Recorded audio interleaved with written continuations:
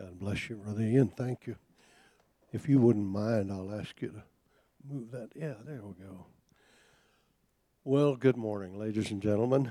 In case you wonder, I'm not Brother Eric. We had kind of an emergency thing come up, and so he called and asked if we could come, and we're delighted to be here. So while you turn to Acts chapter 2 and verse 42, which will be the basis of our remarks this morning, I just want to tell you that this is not the first time that our experience together is a little unusual because of the COVID thing. I don't know whether you know it or not, but I was scheduled to be with you for 3 Sundays in November while Brother Eric and maybe his family, I don't know, were going to be gone. And Mary and I came down with COVID-19. And at our age, particularly my age, and all of the, ongoing issues in my cardiac kind of stuff, I'm a prime candidate for it. So, we had to cancel a few things and sit around for a couple of weeks. But fortunately, by the grace and the purposes of God, our case was from mild to moderate. Wasn't all that bad. I've had the flu worse. In fact, I'm not sure. I don't usually feel worse than I felt a lot of the times in that 2 weeks. But it was gone rather quickly. We endured the 2 weeks, of course. And so then Eric called me this week and said he'd been exposed. He doesn't have it, of course, but has been exposed. And so as protocol, he needed to be quarantined today. And we don't know how long that's going to last. My understanding is that if he has to remain for next Sunday, I'll be back with you next Sunday. If he's released, then he'll be here, but we'll make a go of it, whatever we have to do, okay? And by the way, you're upholding Baptist tradition rather well. I have discovered over the years of pastoring and preaching in Baptist churches that the very best-looking people always show up for the first service on a Sunday. And you have continued that tradition. I've just paid you a compliment, whether you know it or not. I wasn't sure. But anyway, we're glad you're here, whatever you look like, you or me or anybody else, all right? Let's stand together in honor of the Word. We're going to read one verse of Scripture, and of course it's not going to take a lot of time to read it, but I'm going to give a little interpretive work while we remain standing for a moment. Then we'll be seated and we'll get into the message. The book of Acts, written, of course, by Luke, but the book of Acts, chapter 2, verse 42. It begins this way, and they. Now, we're going to stop for just a moment and figure out who the they are, because whatever follows in verse 42 is spoken specifically of that group of people called they. Now, who are they? Well, they're the ones mentioned in verse 41. Peter preached his message on Pentecost, gave an invitation like any good Southern Baptist would do on Pentecost anyway, and 3,000 people came to faith in Christ. And so verse 42 is a reference to those 3,000 people. Now notice what it says. And they continued steadfast. Now that little phrase, continued steadfast, means that with all of their heart and all of their mind, they were devoted to something. And then it lists some things they were devoted to. They were devoted to the insightful study of the Word of God. That's what the doctrine of the is talking about when it says the apostles' doctrine. They wanted to have insightful study of the Word of God. Second thing they wanted was to enjoy each other and fellowship. Now, this fellowship, not talking about sitting at a meal and eating, it's talking about, that's mentioned later in this passage, Acts chapter 2, but this is a word which specifically is talking about people. In other words, they had a heart and a mind to be committed to enjoying each other as they grew in the insight of the Word of God. Then the third thing that they did is they had that heart and that mind committed to the Lord's table, because it is referenced here with the breaking of bread, but that's not talking about eating. That's specifically a reference to the Lord's table. Now, all these 3,000 people who got converted on that first day of Pentecost in the New Covenant, they had a heart and they had a mind to learn the Word of God, to enjoy each other in fellowship, and to experience the reality of the broken body and the shed blood of the Lord Jesus around the Lord's Supper. And then the final thing is they had a heart and a mind to embrace the presence of God in their life. You say, Brother Paul, where is that? Well, it's in the word prayer. And so we're not going to be dealing with the first three things they did. We're going to be dealing with the one thing, the last thing mentioned. They had a heart and a mind devoted to prayer. But I'm going to show you something about that word prayer that I think is going to be very, very helpful to you today, and we'll look at it for the rest of the time. All right? Be seated now, if you will.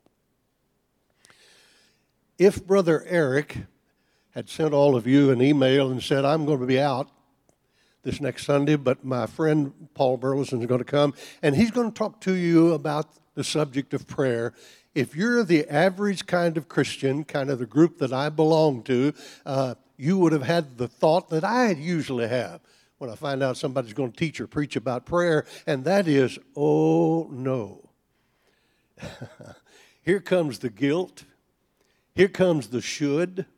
Here comes the shame. In other words, who of us are really praying like we feel like and believe we ought to pray? Certainly, like the Scripture says, we ought to pray. I'm not. In fact, I have discovered that prayer is one of the hardest things in my Christian life. That's the reason I know it's so important. I really do believe that prayer is one of the significant issues of the believer's life, but I don't think it's significant because I have a great prayer life, because I don't. But it's because it's the hardest thing for me to do. I can go to church and listen to sermons. I can go to church and read the Bible and study Scripture. I can go out and even share my faith and witness and talk about Jesus with someone who maybe hasn't heard the gospel, or at least I'm hoping will be influenced by the gospel. I can do all of those things a whole lot easier than I can pray. Several years ago, I was pastor of First Baptist Church in St. Joe, Texas, and I was a student at seminary, and so I was pastoring a church. Mary and I were married. We had 3 of our 4 children at the time. I was a husband, a father, a pastor, a seminary student, and I was exhausted. But I got under conviction because I read the biography of a fellow by the name of George Mueller. Now, George Mueller was a man that they called Old Camel Knees.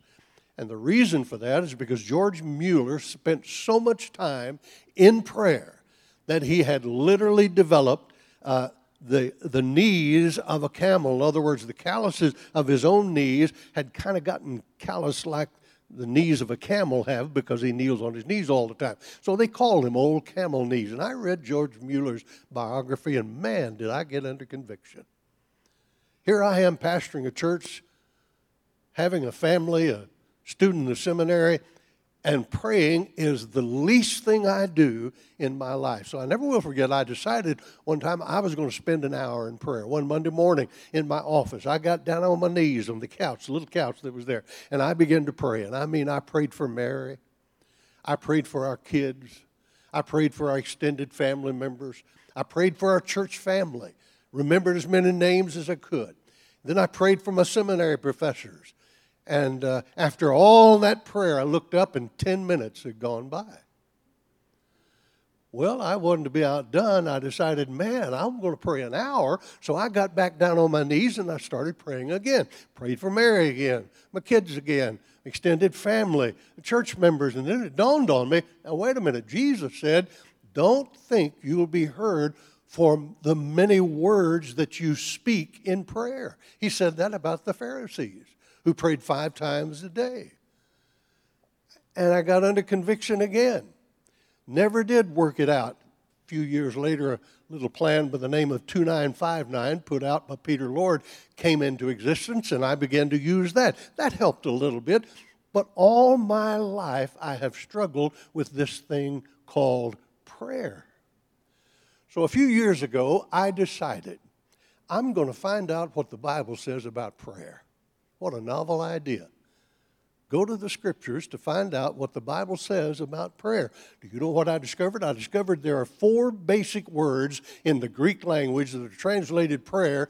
3 of them have to do with an attitude, and only 1 of them has to do specifically with asking and requesting. Now, the 3 attitude can be used for requesting in prayer, but it's always in the context of having an attitude. In other words, the Bible says that prayer is an attitude in our life 3 times more often than it is a speaking words or requesting of things.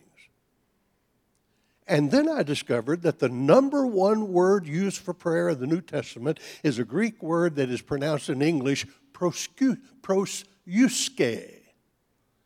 3 syllables, proseuche.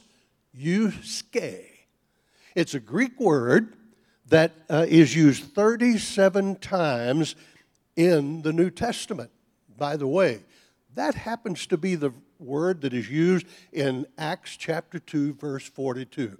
They had a heart and a mind to study the Scriptures, to enjoy fellowship, to enjoy the Lord's table, and to experience the presence of God in their life every day that they live. That's translated prayer in the New Testament. You see, those 3,000 people that got converted on Pentecost, they had never experienced the presence of God in their life, ever.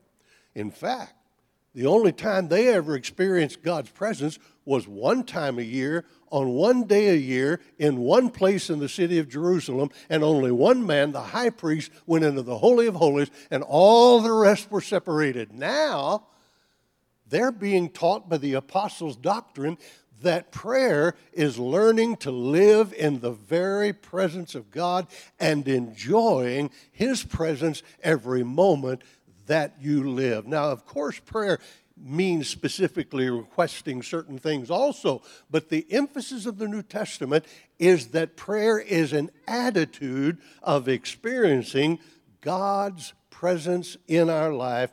It's living face to face. It's an attitude with not necessarily a vocalization to it at all, but it is maintaining an attitude of consecration, living in the very presence of God. That's what Acts 2:42 is talking about. Now, if you understand that real prayer in the New Testament is learning to experience and live in the presence of God who is in your life because of Christ, the Holy Spirit creating His presence in our life. If we learn that that's what prayer is in the New Testament, now the Scripture begins to make a little more sense. For example, 1 Thessalonians 5:17, pray without ceasing. You can't pray without ceasing if prayer is only bowing your head and closing your eyes, folding your hands, getting on your knees and talking to the Lord. If that's the only thing that real prayer is, then you could never pray without ceasing. And by the way, Ephesians 6:18 says, pray at all times. And that word means all without distinction. All times. In other words, if prayer in the New Testament was primarily bowing on our knees, folding our hands, closing our eyes, and talking to God about things, then we could not pray at all times. But that's not what the New Testament says prayer really is. It is a heart and a mind committed to, devoted to, experiencing the reality of God in our lives. Now, that leads me to say 3 things about what I call attitudinal prayer. I don't know whether you've ever heard that word or not. I hadn't. In fact, I thought, and I still think, that I coined that phrase when I first prepared this message several months ago to preach it for the very first time. The thought came to me, attitudinal prayer. That's what this word, proseuche, is describing. That's what those 3,000 new Christians on the day of Pentecost had in their hearts and their minds, to experience the presence of God. Not one day a year like in the temple in Jerusalem, but every day that they lived, they were living in His presence. And when they learned that, they were living in prayer according to the New Testament. So, we're going to look this morning at three different things that will help us grasp this concept. The first thing I want us to see is what I call the definition of attitudinal prayer. The definition of attitudinal prayer. Here it is. Prayer, according to the New Testament, is an atmosphere or an attitude in our mind and our heart that our spirit is in communion with God, who is spirit, because of our relationship with Him through Christ and His work on the cross. That's the definition of attitudinal prayer. It's that sense of a relationship that we have with God, the Father, because of who Jesus is and what He did, and that relationship is real 24/7. And when I begin to learn to experience that relationship, I'm a person of prayer according to the definition of the New Testament. Now, what kind of relationship do we have with Him? Well, it could be described in many ways. One of the ways it's described by Paul the Apostle is in Romans, he says we're married to Christ. The kind of relationship we have with the Father is we're married to Him because of the person of the Lord Jesus. Jesus is the bridegroom, we're the bride. We're married to God the Son. See, that's what the Scripture says. Now, I'm married. I'm in a covenant relationship with a woman. It is, according as I understand Scripture, to be a lifetime commitment of a covenant relationship. Now, do you know what kind of relationship we have with God the Father because of Jesus? We have a lifetime commitment of an intimate relationship where we're living in His presence. Ladies and gentlemen, you don't anymore come to this building to get into the presence of God than the Jews had to go to the temple in Jerusalem on the day of Pentecost when Peter preached. Peter showed them the reality of Christ is ours every moment of every day. And those 3,000 Christians learned that, and their heart was geared toward it. So we are married to Christ. Now, what do you do with a partner to whom with whom you have a covenant relationship in your life? Well, you share things. I've always had a little bit of a bone to pick with that dumb commercial at Christmas that comes out where this guy on Christmas morning brings his wife out, and there sits these two new automobiles, an SUV and a pickup, and one's black and one's red, and she's just shocked. Oh, how wonderful. She runs to the pickup, and, he'll take the red one, but, can you imagine a guy buying two brand new vehicles and never talking to his wife about it? I mean, that just doesn't make any sense to me. I'll tell you what, if I bought two new vehicles, even for Christmas, to give one to Mary and me have one, I would be facing, if not murder, at least divorce. You understand what I'm saying? Now, ladies and gentlemen, the same way with us as God's people. We are to live our lives in a relationship with Christ where we're in communion and commitment to Him in everything in life. You wouldn't anymore decide to buy something without relating it to the person of the Lord Jesus, how this is in my walk with Him, than anything in the world, if you understand what real prayer is all about. That's the definition of prayer. It's because of our relationship with Him that we can live in that kind of communion with Him. But we're not only married to Him, we are a servant of His. This is according to James chapter 1. Now, if I'm committed to Jesus as His servant, then it means that He's the one who gives the orders for my day. He's the one who gives direction to my day. Ladies and gentlemen, the Scripture says our relationship with God is one of being a servant. It's one of being married to Christ. But then there's another reference in John 15 about our relationship, and it's where we are called his friends. The Jewish people knew about Moses. The Bible says Moses lived face to face with God. Now, that word face to face does not mean literally. It's what's called in Exodus 33, verse 11, where it says Moses went face to face with God. That's a Hebrew idiom. It's a phrase which means something kind of metaphorically. Have you ever heard the English idiom or the English phrase, he spilt the beans? Now, you're not saying he spilt a bowl of beans. He could do that, but that's not what you're talking about. When you say, oh, he spilt the beans, what you're saying is he knew of something secret and he let it out by talking with it. You ever heard somebody say the cat got your tongue? Now, they're not saying, which tomcat got your tongue? It's not a literal thing. It's an idiom. It means you're not speaking, you're not talking. Has the cat got your tongue? Now, when the Bible says Moses lived face to face with God, it doesn't mean literally in his face, because God doesn't have a face. He's spirit. It's an idiom which means intimacy, closeness in a relationship. And in that Exodus 13:11 verse, it says, and God was to him a friend. Now, that's the third relationship. We're married to Jesus, according to Paul. In James 1, we are a servant of the Lord Jesus, of course. But in John 15, it says he calls us his friends.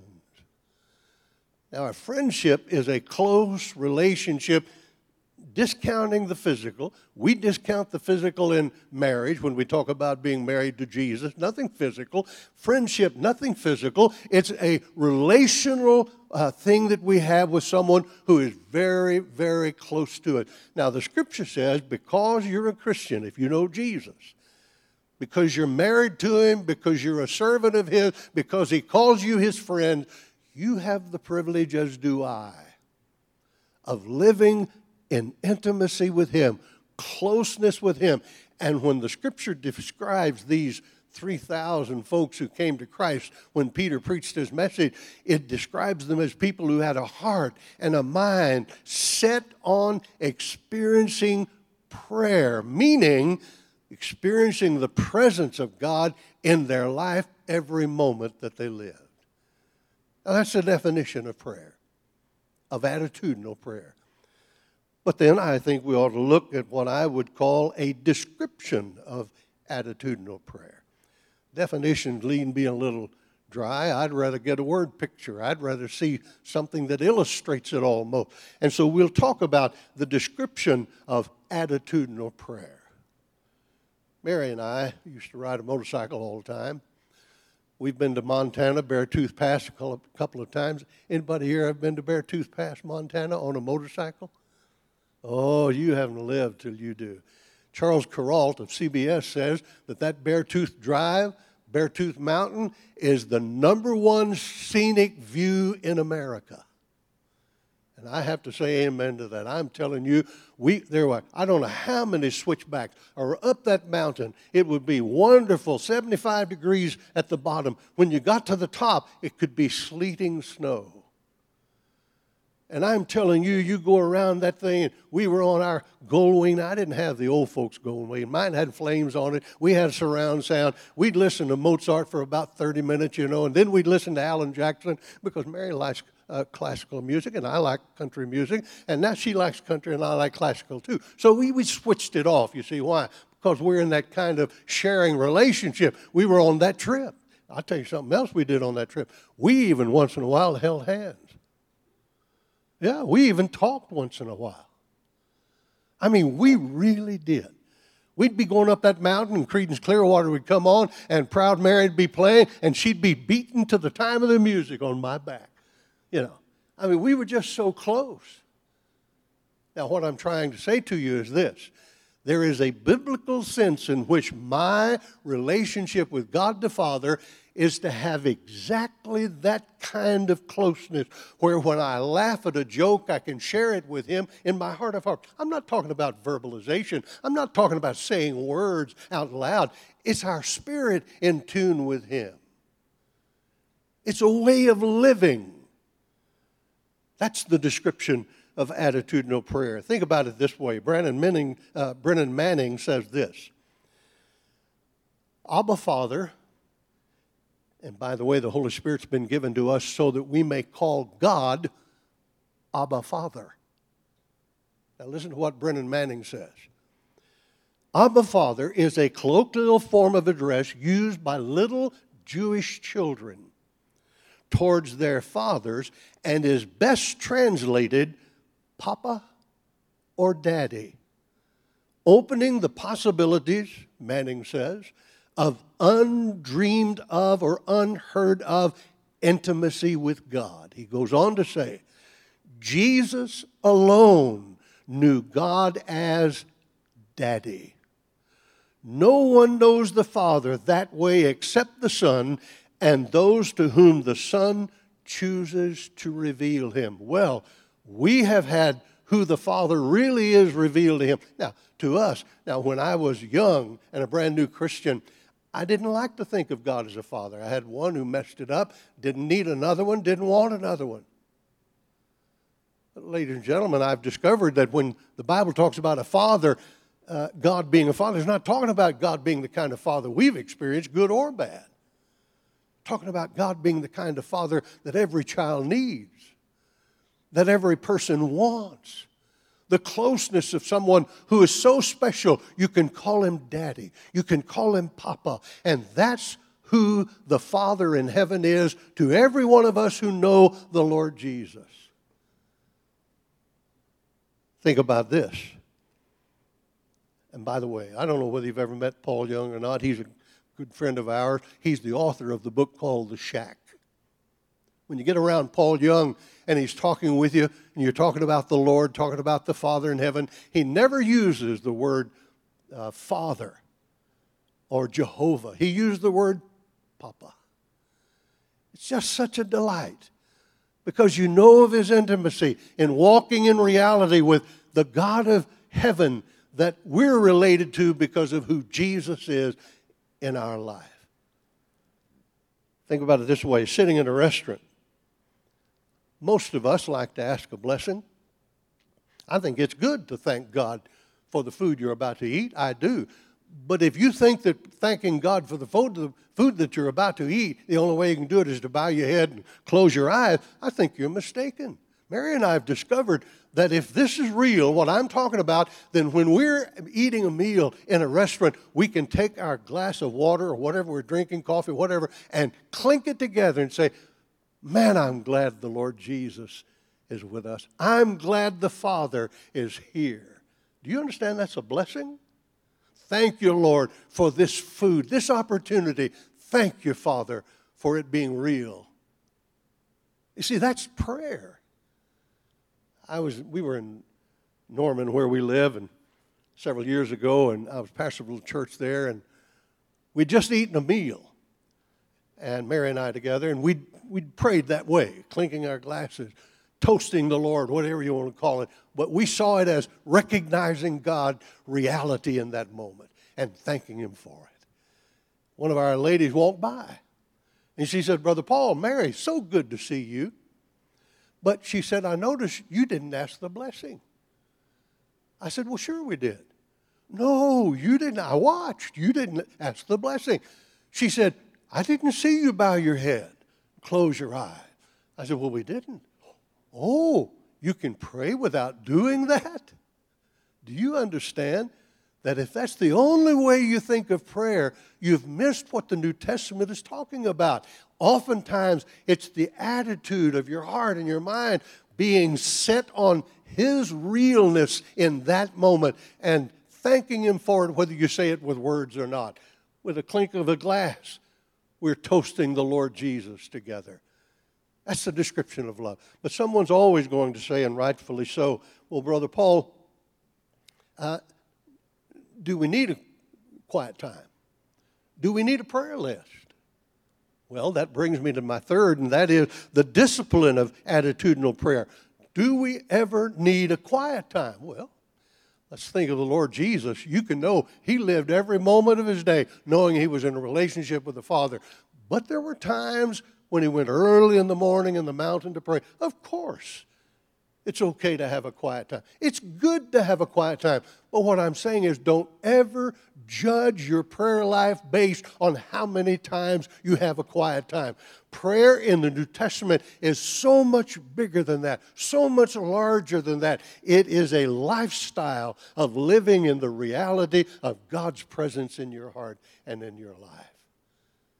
Yeah, there are quiet times, but every moment is a moment of prayer for every believer when you really understand what the word prosuske is talking about.